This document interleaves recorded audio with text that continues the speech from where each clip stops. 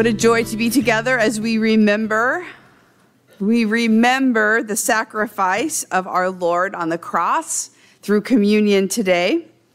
We want to remember, we are told to remember, because we have to remember how Jesus takes our sins and our sorrows and griefs. It's humbling to think about generations of believers who have obediently acted on the command of Jesus to continually and perpetually take his body and blood. The first Sunday of October, we join with the church worldwide as we celebrate the oneness we have in the body of Christ. We eat the same loaf. We drink the same vine.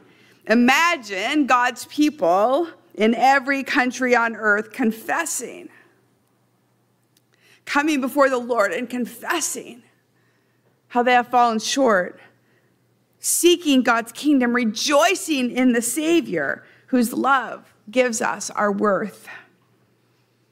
We have pictures today, just for a few moments, to show you people worshiping, taken a few years ago, worshiping in Honduras and Kenya and Armenia and Mississippi, the Philippines, and Rwanda. And we need to remember as we come into this place that we are not the only people who worship the Lord. God is alive in every place on the planet, and we give the Lord thanks for this. In every language and culture, honoring the Lord as we all seek to follow Jesus, who promises to be present when just 2 or 3 come together in his name. Amen? Amen. Today we are in Isaiah 44.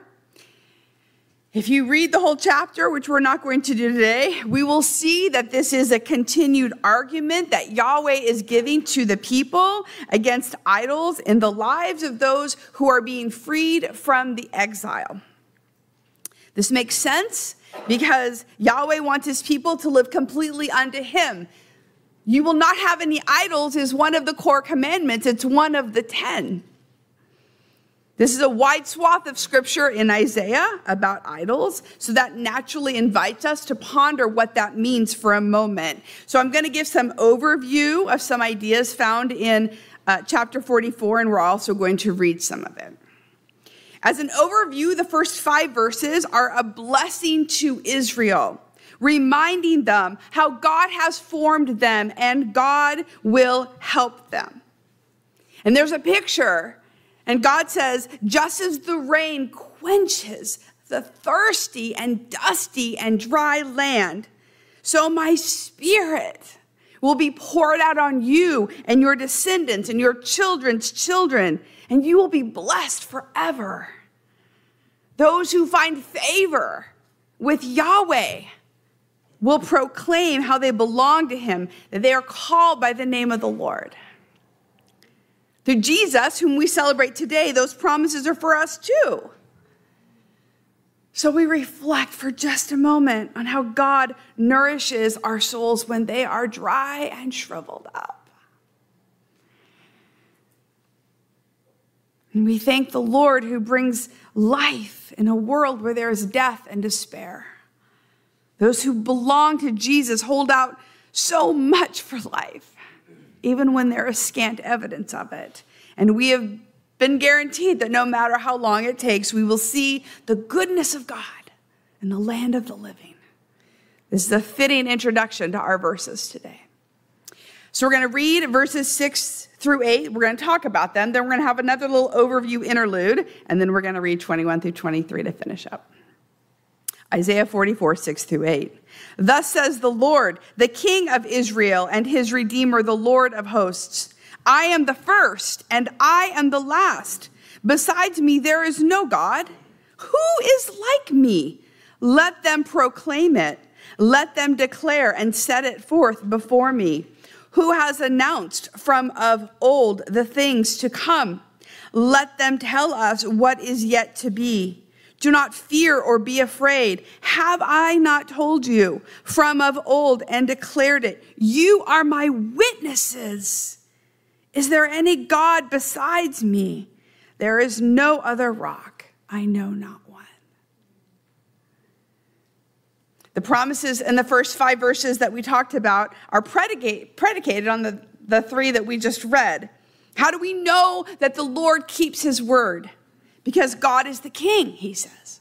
Because he is the redeemer. Because there is no one like him. He is the Lord of hosts.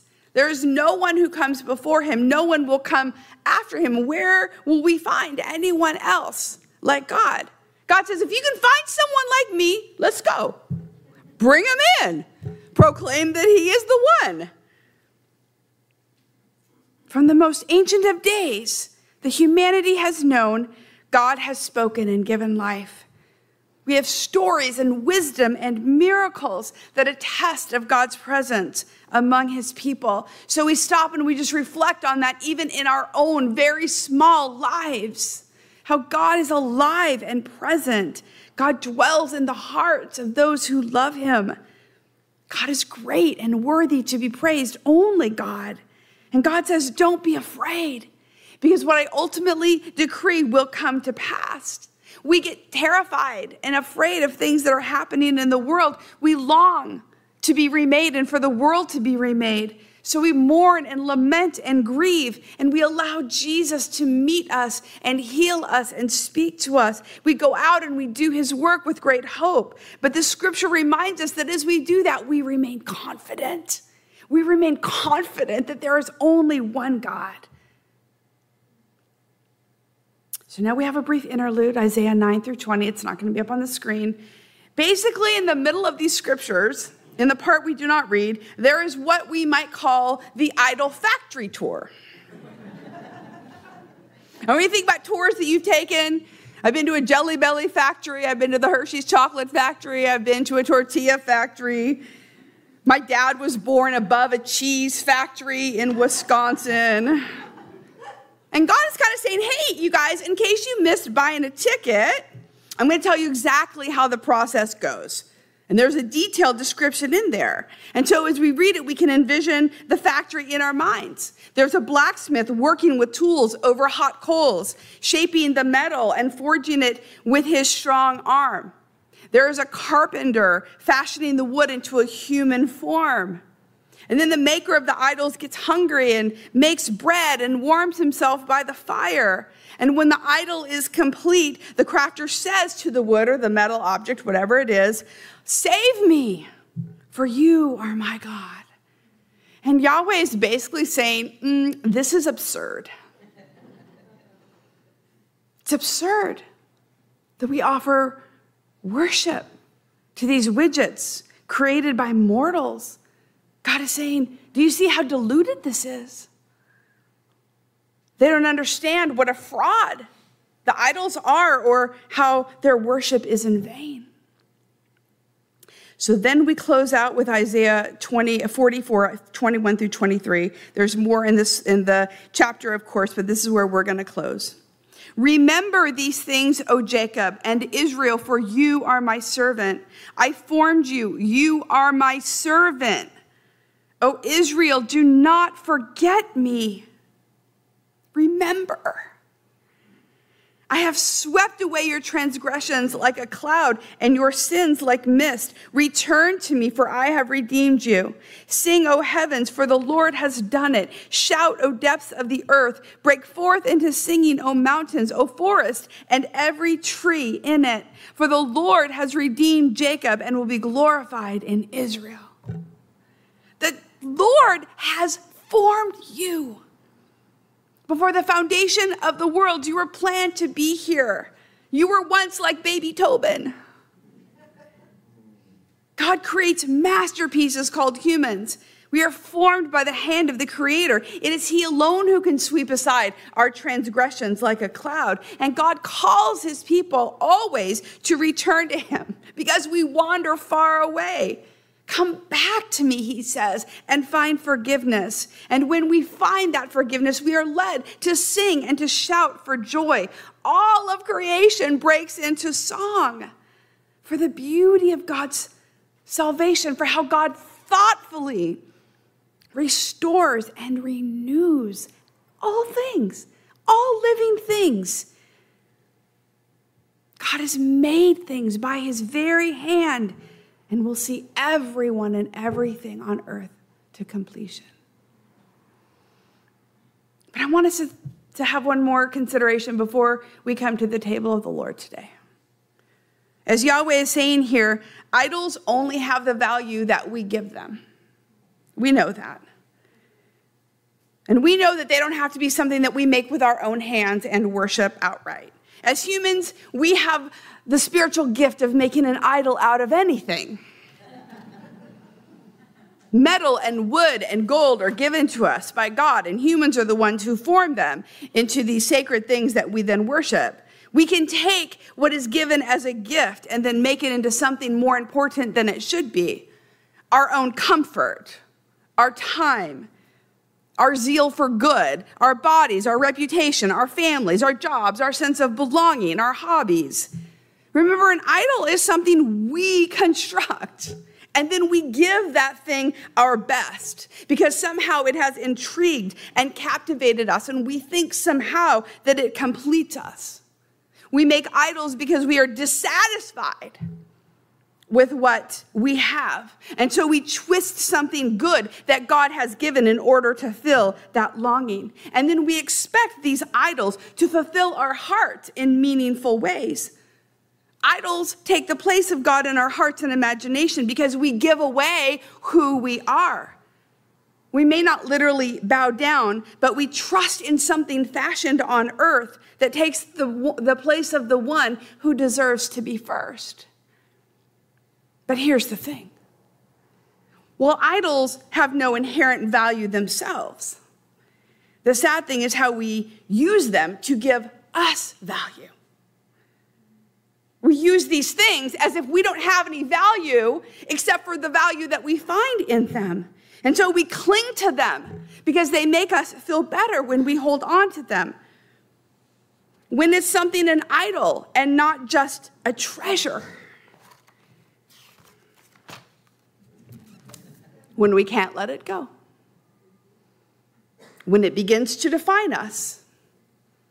When it is more important to us than the Lord. When it takes precedence over those we are called to love.